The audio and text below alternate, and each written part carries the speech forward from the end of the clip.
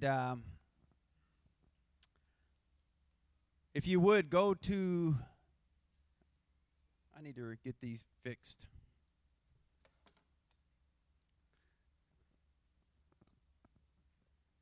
Hey, now I can see. Philippians chapter 1, verse 6. I'm going to start a new series. At least I think it's going to be a series. I never know. I've started many series and have never finished them yet. But I always give it a try. So I'm thinking, if the Holy Spirit is in agreement with me, I hope he is because I already got all of it done, that we'll be on this for about 2 or 3 weeks. I want to start talking to you today about the good work. Philippians chapter 1, verse 6. I'm going to read it to you out of the Amplified Translation because the Holy Spirit inspired Paul to write these words.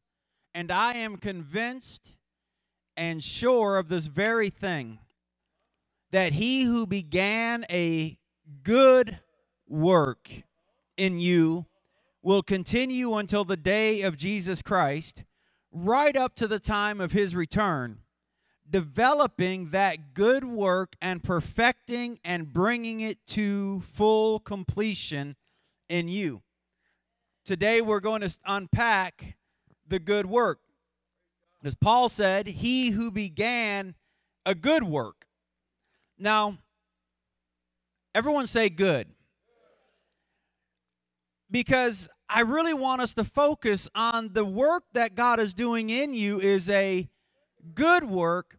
But when the king uses the word good, he doesn't use it as we normally do. I mean, I don't know about you. I can only speak for myself. But usually when I use the word good, or even when I hear the word good, what I'm hearing is it ain't great. Right? You go out and you have a meal and the waiter asks you, how do you like your food? And you say, well, it was good. What we're saying is, I ain't spitting it up, but it ain't the greatest I ever had either. It's good, right? That seems to be the way we usually use the word good, because if we mean great, we say great. But when the Lord uses the word good, he has an amazingly high standard. He uses it in the proper setting of being superior, excellent, outstanding. If you go back to the book of Genesis and you read the story of creation, over and over again, when the Lord created something, the Bible would say, and he saw that it was good. When the Lord was done with his creation, he looked at all that he had made. Now, I want you to understand this. He was looking at the perfection of creation. Did you hear what I just said? The perfection of creation. And he declared that which he had made was good. What he was saying is that what I have just created is superior. It's outstanding. It's excellent. The word good has such a high setting and standard in Scripture that there was a time when someone came to Jesus and they called him good teacher. Now, we would think that if anyone qualifies to be called good, it would be the master. And yet Jesus said, why do you call me good? There's only one good, and that's God. Now, Jesus was not devaluing or demeaning himself, okay? I don't know every reason he did this, but I do know that it was a principle in the life of Jesus. He was always deflecting the glory and the credit to God, always. So I don't believe, not for an instant, because Jesus never spoke ill of himself, and you need to hear what I just said. Jesus never spoke ill of himself. There ain't a single verse where Jesus said, I'm a loser. You hearing what I'm saying? He declared himself to be the Son of God. But in this setting, he wasn't saying, I'm bad, I'm no good. He was simply doing what he always did and deflecting the credit to the one he came to represent. But the principle and the point is this, that when the Bible uses the word good, it's not saying it's barely good enough. It's not using it in the sense of, I'm barely keeping this in, I really want to spit it out. So when the Bible says God is doing a work in you and it is a good work, what he's saying is the work that he's doing in you is outstanding. You hearing what I'm saying? Each and every one of you, if you're born again and you've given your life to Christ, it doesn't matter where you are. It doesn't matter what you're going through. It doesn't matter where you come from. It doesn't matter what you feel like. It doesn't matter what you look like. Something inside of you is going on. There's a work that's being done by the author of all creation inside of you, and he declared it is a good work. I'm doing something, says the Lord, outstanding inside of you. I'm doing something of superior quality and excellence. And this is so important for you and I to understand and know and realize and appreciate and receive. Because if we don't agree with God, then we frustrate the work of God. We've got to agree with God. How many of you know Jesus said, man does not live by bread alone, but by some of the words that come out of the mouth of God? Every word. Every word. What does that mean? That means all of them. Right? So that means everything that God has said about himself, we believe. Doesn't matter what we see. Doesn't matter what the religious have told us. See, it's not what a PhD says about God. It's what God says about God. And if he has declared something of himself in the Bible, then you and I simply believe what he says over our experience, our education, and our background. If he declared himself to be a healer, it doesn't matter if every person in our ancestry died early. We ain't gonna. Why? Because he said, with a long life I will satisfy you. I don't know what they didn't know. They may have been in church, but they may never have been taught who he is. So I'm not going to judge my lifespan on theirs.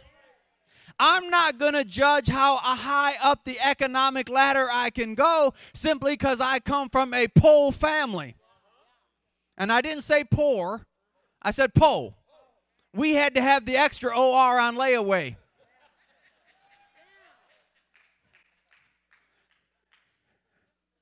Y'all don't even know layaway. Go to Kmart and put $1 down once a week and you get it when you're 50. And by the time you get it, that plastic horsey, you outgrew it. But it took you that long to get it. But that don't matter because I'm not judged on what they didn't know. I can go as high and as far in life as I'm willing to believe what the Bible says. Will some people misunderstand? There's a lot of people that misunderstand the Bible. There are people that willingly misunderstand the Bible. They want to misinterpret the Bible. This is the reason. Is this okay this morning? This is the reason why I say never let the scripturally illiterate, spiritually ignorant man limit you by their limitation of God. I don't let other people's suppositions, opinions, and judgments dictate my life.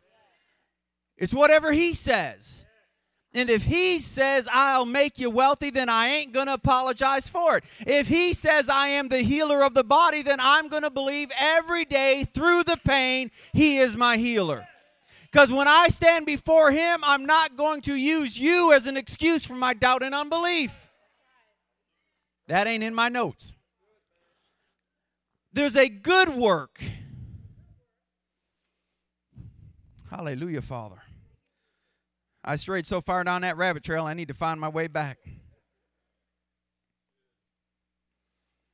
This good work, the ultimate intention, and hear me when I say this, the ultimate intention of everything that God is doing in your life, everything, is that you would be just like Jesus Christ. Christ likeness is his ultimate intention. And the good work that he's doing, we go back, we read the verse. Listen, you have the potential of Christ in you in his fullness. But the pattern of Christ is being drawn out. Did you get that? The potential's there. Just like if you have a seed, you have the potential for a forest. But you don't get the forest immediately. The potential of Christ, you have the ability to think just like the Master. You have the ability to walk just like the Master. You have the ability for His life, His love, His power, His wisdom, and His authority to flow through you. But the pattern is being drawn out. And this is, for some of us, all of us, this is going to be a lifelong work. Because I know you're much further along than I am, but I'm going to tell you straight up, God has His work cut out for Him with me. But I'm willing to be chipped on and carved on and pruned because I want to be what He wants me to be, and that is be just like Jesus Christ. The Bible says it's Christ in you that is the very hope of glory. It's what glory is hoping for, that you and I, men, women, boys, and girls, that we would have a city full of people who are just like Jesus. That we would have a region full of people just like Jesus. Eventually a world full of people. The Bible tells us that the earth itself is groaning, waiting for the full manifestation of the sons of God. Amen? So today I want to, in the time that we have together, 27 minutes and 57 seconds, I want to unpack to you two things. And if I can make it through just two things, it'll be good. I want to show you two things. How we can accelerate and cooperate with this good work, and how we may be delaying and hindering this good work. Go with me, if you would, to the book of Colossians. No. Skip that. Ephesians chapter 2. This is where we'll. Ephesians chapter 2, again out of the Amplified.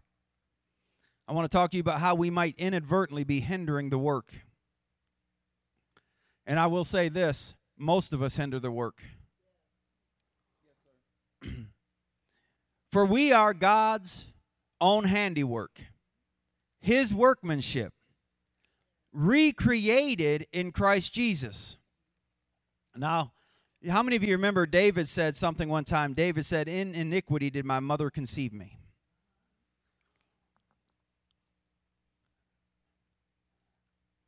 I've often thought about this.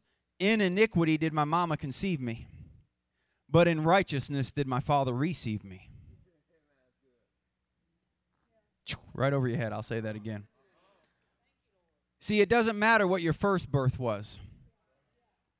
It really doesn't. In iniquity did my mama conceive me, but in righteousness did my father receive me. We are God's handiwork, recreated. Do you see that? Recreated in Christ Jesus, born anew, that we might do those good works which God has predestined, planned beforehand for us, taking paths which He prepared ahead of time, that we should walk in them, living the good life which He prearranged and made ready for us to live. Let me throw this out there as we continue on, but God is always preparing you for that which He has prepared for you. You'll never get to that which He has prepared for you if you try to avoid or skirt the preparation time. God is always, see, sometimes we don't understand why we go through what we go through. And sometimes it feels as if in the midst of that struggle, that time, that season, God has abandoned us. But we, being human, are very short-sighted people. We only see the next moment. We only understand the present. God is working out in our lives what the Bible calls an eternal weight of glory. And even if what you're going through it because your brothers conspired against you, your sisters came against you, the devil orchestrated this against you, God will take that which they meant for evil and cause it to be your good, because He is working out in your life something greater than your momentary happiness. He is preparing you for that which He has prepared for you, so you can walk in paths and live the good life, such a good life that it would blow your mind if you would see it now. You wouldn't understand, how am I ever going to get to there from here, because there seems to be no path, but it is the path He laid out for you. So we need to understand, I don't like where I am, but He is preparing me for something greater than where I am presently. So this is the reason why I don't abandon hope, and I don't change, listen to me when I say this, I don't change my confession to fit my situation. I keep my confession based on His Word. I'm going to have to get this CD myself. How many of you, Ephesians, we are God's handiwork, created, recreated in the image of Christ. How many of you have ever created something? Maybe you crafted it, you sewed it, you sculpted it, you painted it, you fabricated it, and you stepped back when you were done with your project and you looked at it and you thought, now that's good. Right? And you were proud of it because it represented you. You literally poured yourself into it. And then you bring a loved one and you say, I just want to show you something. Take a look at that. And you step back because you know they're going to be in awe, as much awe as you are. And they look at it and think, wow, that's trash. Why do you got that in your house? And man.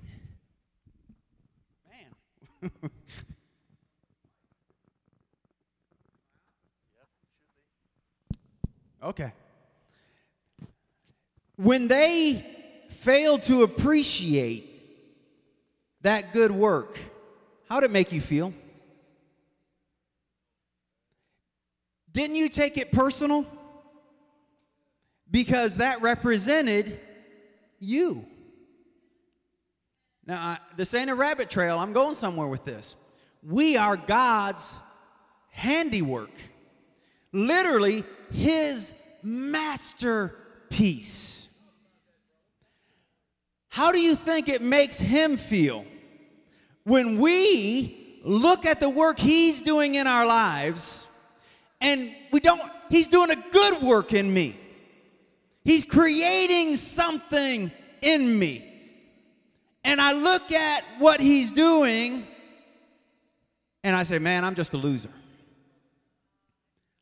I'm just poor, white trash. I'm talking about God's handiwork. I'm talking about what He literally created and then died to recreate. And see, listen, we got to understand there's a huge difference between relationship and religion. The religious have always confused and failed to discern the difference between confidence and arrogance. Arrogance simply means, is this okay? The arrogant believe more of themselves than they ought to. I've often said it this way: arrogance is the child of ego and ignorance. When ego marries ignorance, they give birth to arrogant because the arrogant are too ignorant to recognize their own ego. They think they are all that and a bag of chips, and they ain't. They ain't even the crumbs in the bottom of the bag.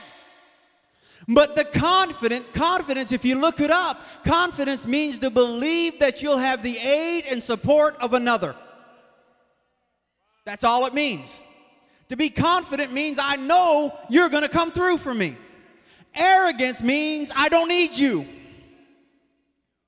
The religious can't discern between the difference, so they look at the confident who believe every word God has said about Himself, about His attitude towards you, and who you are in Him, and they call you arrogant.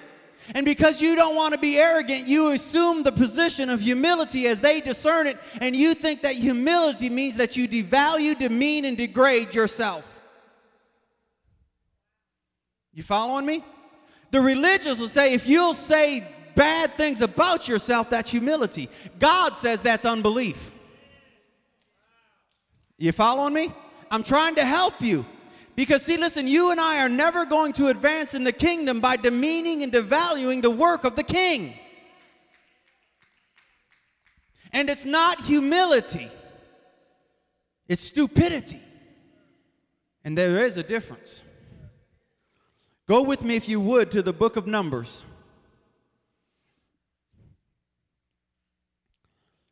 I want to look at just a few. I'm going to read the whole verse, but I want to look at just a few words here.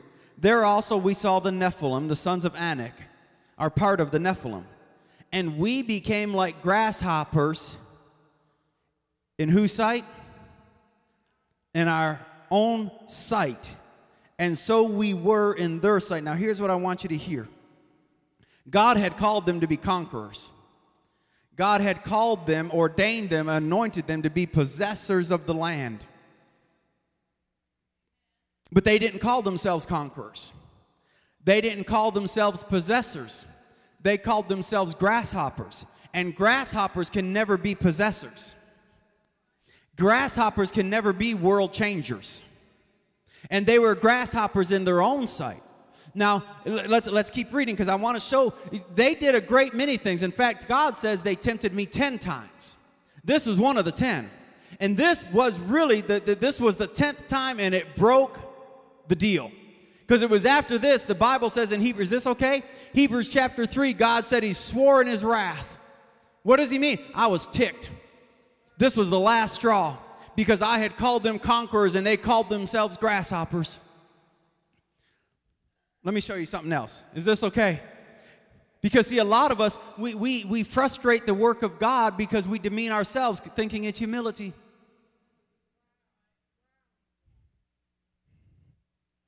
And what's important is that we say the same thing that God says. And I've said this to you before, and I'm going to say it to you again. God is the only one who knows you the way he knows you. He knows your past, baby, and yet he loves you. He knows your potential, and he's dedicated to you. God knows your past, your present, and your future, and yet he's the only one that's never said a derogatory word about you. God ain't never insulted you, not one time, so you ought not to insult yourself. Because it's important that we set ourselves in agreement with heaven. You following me? And so let's look at it, just a few words in Numbers chapter 14, verse 2. This is after they called themselves grasshoppers. It says, all the Israelites grumbled and deplored their situation. And then in verse 3, why does the Lord bring us to this land to fall by the sword? Our wives and little ones will be a prey. Is it not better for us to return to Egypt? They grumbled. Listen. Everyone say good work. He is doing a good work in us, but if we lose sight of the good work that's being done in us, then we will be like the children of Israel and grumble about our present situation. I got one clap and one amen. Because, see, listen. When the Lord calls you to be something, to do something, it's not based upon where you are right now. It's based upon his belief in his own word, what he's doing in you. He's not calling forth what you are now. He's calling forth what the potential you have to be. And so when we use our present situation as an excuse not to possess that which he called us to possess, God does not understand. He calls it unbelief. Because what God got so upset, is this okay? What he said about them calling themselves grasshoppers and focusing on their own situation, he said, when are they going to believe me? And yet they didn't say one derogatory thing about God. It's in the Bible. They didn't say nothing about God not being able. What they said is we're not able. I'm going to say that again. They didn't say God wasn't able. They said we're not able. They didn't call God a grasshopper. They called themselves a grasshopper. But they were the people of God that God had been pouring himself into, promise after promise, miracle after miracle, word after word. God had been preparing them, and when they refused to believe what God was doing in them, God called it unbelief. Come on now. So by speaking derogatory, insulting, demeaning things about themselves, God took it personally, and they frustrated the work of God in their lives. You getting this? I want to say it again. Listen, if we don't believe what God says about himself and about us, God doesn't view that as humility, but as doubt and unbelief.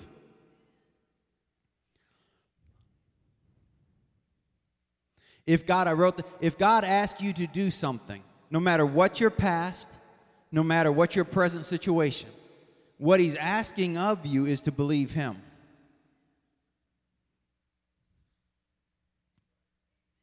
If God, okay, I'm going to just keep it real. If God asks you to give $100 and you only got one, what's he asking you to do? To believe him. To believe him to do what? To equip you to do that which he has called you to do. So if you grumble about your present situation and refuse to give the one because you ain't got the 100, and you're using your situation as an excuse not to do it, God sees that as unbelief. Because what he's asking you to do, he's like, baby, I know you ain't got the 100. That's why I'm asking you for it. So that you can step out of your situation and make a journey into another place with me. I'm asking that you'll believe me to fulfill my word in your life. So when you give the one and that's all you got, or even you give 50% of it, you give 50 cents, God sees that as a step of obedience and a full manifestation of faith. Is this, listen, because this is what he's asking you to believe. Hebrews chapter 13, verse 21. He's asking you to believe that he will equip you in every good thing to do his will. I have discovered, listen, and most of you have discovered this too, God never asked you to do what you can do. Because if you can do it, it don't take faith to do it. He asked you to do what you can't do. So then you have to lean into him by faith. I'm going to say this. No matter what God asks you to do, what he's seeking is faith. If God asks you for 100 or 50 or 1,000, do you think God needs your money? He's not asking you for the money. He's asking you for the faith. If he asks you to forgive somebody that hurt you, he ain't asking you to let them off the hook. What he's asking you to do is by faith, let it go so he can deliver you. Every command is a request for faith, that he will equip you to do his will. Listen to this. Working in us that which is pleasing in his sight, through Jesus Christ, to whom be the glory forever and ever. Amen. So, we hinder the work, listen to this, when we disagree with heaven concerning the handiwork of God. When we make excuses about who we are, what we have, what we're going through, what we are really doing is making excuses for our disobedience. I'm sorry, I felt that one. Right in the side. And that hinders the work of God. Now let me show you how to accelerate. In the last 10 minutes, let me show you how to accelerate the good work by cooperation and agreement. How many of you believe that God's doing a good work in you? It's an outstanding work. We should always agree with heaven, and we agree with heaven when we agree with the Bible. Philemon chapter 1, verse 6. Paul wrote these words, "And I pray that the fellowship of your faith may become effective through the knowledge of every good thing," which is where? Which is where? for Christ's sake. Now, one translation says this, that the communication of your faith may become effectual by the acknowledging of every good thing which is in you by Christ Jesus. And sometimes that the word communion confuses us, and it literally means just the sharing, the going forth, back and forth, the working of His Word. So I just want you to look at the part that we're bold. Your faith may become effective through the knowledge of every good thing which is in you for Christ's sake. Your faith becomes effective. Are you getting this?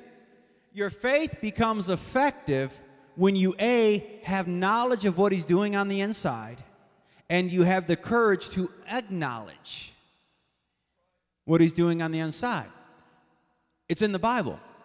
That your faith would become, one translation says this, that your faith would reach full manifestation by the acknowledging of every good thing that is in you. Because the Bible says this, is this getting through? Do you know where the kingdom of heaven is? The kingdom of God? The Bible says it's in you. The kingdom of God is in you. Everything is fully invested in you. And so when listen, every man or woman of God that's made a difference in their generation has been a supremely confident individual. Not a supremely ignorant or arrogant, but confident. They have been willing to admit, Paul said, listen to this, Paul said, I am who I am by the grace of God. Paul didn't demean himself. Paul said, listen, all of you want to talk bad about me, and you want to say this about me, and you want to say that about me, but I ain't agreeing with you, I'm agreeing with him. I am what I am. I'm an apostle to the Gentiles. I'm a changer of nations. I'm a deliverer of the sick by the grace of God. You got to have confidence when you put your hand into a pile of sticks, and when you pull it out, there's a viper hanging off your pinky. And everyone's freaking out because anyone that gets bit by this thing dies. And I love how the Bible says, and Paul cried out, why me? Bad things are always happening to me. All I did is want to get some firewood. That ain't in your translation? That's the wrong one. The Bible says Paul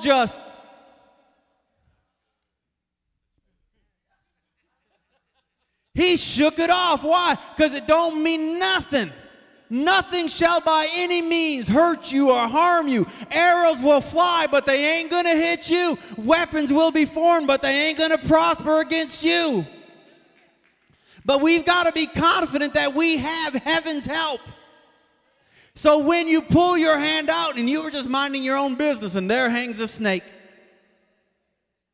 you don't got to cry about it. You just shake it off. You make it, see? Confidence. You can't change worlds without confidence. You can't change nations without confidence. You can't walk out your front door in the morning without confidence. Every time you say something derogatory about yourself, not only do you hinder the work of God, but your soul shrinks back.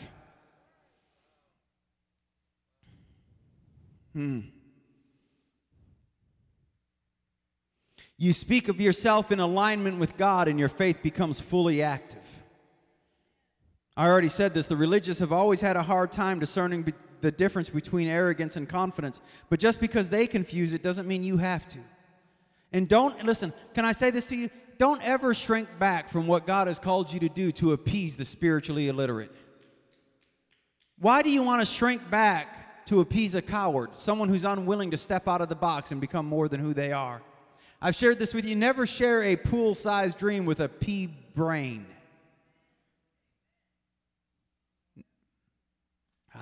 I'm trying to get there.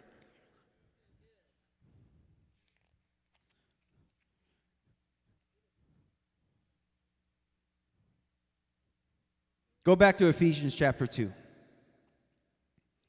I don't have time to go too much further down this path. Ephesians chapter 2, verse 10. Are y'all getting this? I'm not making a clarion call for you to become arrogant narcissists. but I am giving out a call to say, would you quit believing your past over God's word? Will you start having the confidence to declare over yourself? James said, there are certain people that they look at themselves in the mirror of God's word, the perfect law of liberty, and they see what manner of man they are. And when they go away and they go out into the world and they encounter the trials and the storms and the troubles, the Bible says that they forget what manner of man they are. It's very easy to forget who you are if you're not looking at yourself in the right place, the right mirror. But once you've seen who God's called you to be, do not surrender that image for another. Okay. For we are His workmanship. He's working on us. Created in Christ Jesus for good works. And over the next couple of weeks, I'm going to talk to you about the three works. Good works. Good works in you, good works through you, and good works you do. But the foundation of all those works are the works He's doing in you. That's the foundation. I've said this to you before, you can never do supernatural things naturally. You've got to let Him do the work in you.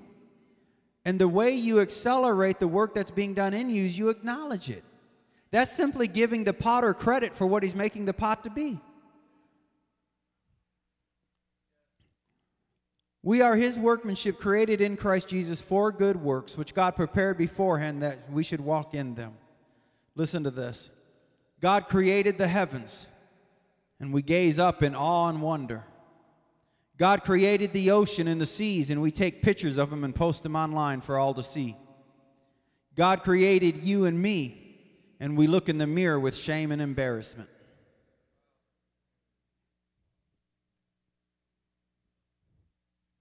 Unaware of the good work, unable to acknowledge a single good thing, and we struggle with faith, and victory always eludes us.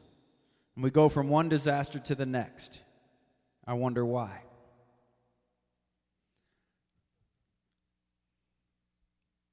See, it's not arrogance. It's humility to say, He recreated me in His image. And that which I used to be, I'm not anymore. That ain't me no more. That's not arrogance. That's confidence, because He has reformed me. I'm not a loser. I'm not a liar. I'm not a whiner. I'm a victor. I'm more than a conqueror in Christ Jesus. I can do all things through Him who loves me and gave Himself for me. My faith is just like His faith. I think His thoughts. I walk His walk. I talk His talk. If you look at me, you see God. That's not John G. Lake. Is this okay? I hope y'all are getting this. John G. Lake, I know, so I can feel it right now. Some of you are struggling with it. John G. Lake looked in the mirror and he said, wherever those clothes go, God goes. Those who were around him said, that's an arrogant man. He was the healer of the sick. He brought healings to multiplied thousands of people. They didn't heal a soul. The higher you go, the more you're going to be misunderstood. And sometimes only you'll be able to tell the difference between arrogance and confidence. People who can only see the outside and can't judge your heart will call you arrogant. They'll criticize what you wear, what you drive, where you live, how you live. But only you know the difference, because you know when you're in your prayer closet, you ain't giving yourself credit. When you look in the mirror, you ain't saying, look at what I have done. You're saying, look at what the Lord has done. He healed my body. He touched my mind. He saved me, and buddy, you better know it was just in time. Look at what the Lord has done. They may not understand it, but you do what your master did. Always deflect the credit to Him. When you finally have built the business, when you finally are living the lifestyle, and they come to you and say, you must be something, you say, no, He's everything. The only way you would really appreciate my story, baby, is you got to know where I come from. You got to know how the Lord led me. When I wanted to go this way, He told me to go that way. And where I was heading was to the poorhouse, and He led me to a wealthy place. They may not be able to discern the difference, but you'll know. You'll know. You'll know God did this. And because God gave it, I'll give it away in a heartbeat, because it means nothing, because He gave it to me. If I give it, He'll just give me two. Listen, God did not design you and I for failure. He designed us. He is the spirit of success. He designed us to succeed. And all we've got to do is cooperate with him. Quit demeaning ourselves. Quit devaluing ourselves. Quit looking in the mirror and thinking, I'm just a waste. I don't look right. I don't talk right. I don't act right. I ain't where they are. I'm trying to bring this to a close. God is building a multi-story building in us. The penthouse where George finally got. Google it, you'll understand. To the penthouse in the sky. That's Christ-likeness. That's where there's no difference between me and him. Some of us, we're on the 99th floor. We're almost there. Others, like me, we're on floor number 2. But it doesn't matter where we are. Even if I'm only on the first floor, I might be in the basement, but he's doing a good work. He's begun the building. I ain't going to criticize myself. I ain't going to demean myself. I'm not going to devalue myself. When I look in the mirror, I'm going to say, God, you're doing an extraordinary thing. I used to hate myself so badly I wanted to commit suicide, but Father, your love. I don't want to die no more. I want to live. Father, I used to believe that only bad things happen to me, but now when I look in the mirror, I see a magnet for all good things. That's giving him credit for all the good work. I'm going to close with this, Philippians chapter 2, verse 3. I went over by 4 seconds. For it is God. For it is God. It is God who is at work in you. I love that. The same one who created the stars that we stand in awe of. The same one who created the oceans we take the pictures of. He's at work in me. Both to will and to work for his good pleasure. Everyone say this with me and we're closing. Father, I thank you that in me is a good work. You're rearranging, you're restoring, you're renewing a right image in me. It's a good work. It's an outstanding work. It's an excellent work. It's a superior work. And it's in me. In Jesus' name. Amen. Go ahead and give the Lord a hand clap of praise.